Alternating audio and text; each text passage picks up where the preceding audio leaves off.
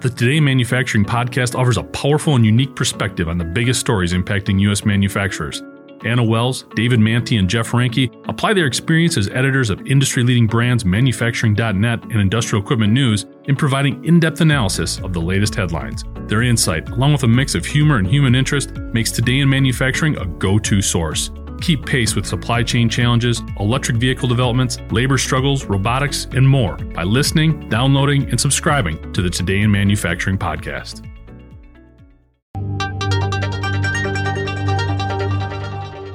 The DeLorean has certainly had an interesting life. What was once the epitome of futuristic car design ultimately became a piece of nostalgia following the DMC DeLorean's key supporting role in the Back to the Future films. The company itself saw even more jarring ups and downs, including troubled production and a lukewarm public reception, followed by a rapid corporate demise and founder John DeLorean's various legal troubles.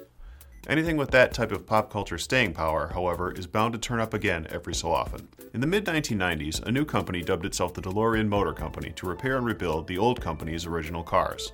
The company made the occasional ill-fated attempt to resurrect the vehicle over the years, and the latest effort apparently kicked off on Super Bowl Sunday. The 15-second ad showed a shadowy outline of the vehicle's famed gull-wing doors and directed viewers to DeLorean.com, which mostly features the invitation to join its mailing list as well as branded apparel. Ordinarily, a cryptic ad from a new automaker should be taken with a grain of salt, regardless of how much money it took to put on the air. But a tweet from the company suggested that it would debut a new electric DeLorean this year. One day later, economic development officials in San Antonio said the DeLorean Motor Company has selected the Alamo City as its new global headquarters and intends to bring 400 executives, managers, and engineers to southern Texas. Other details have emerged as well, including a new CEO, Joost de Vries, a former executive at Karma Automotive, which itself emerged from the remnants of Fisker, another once-touted startup automaker that went belly up.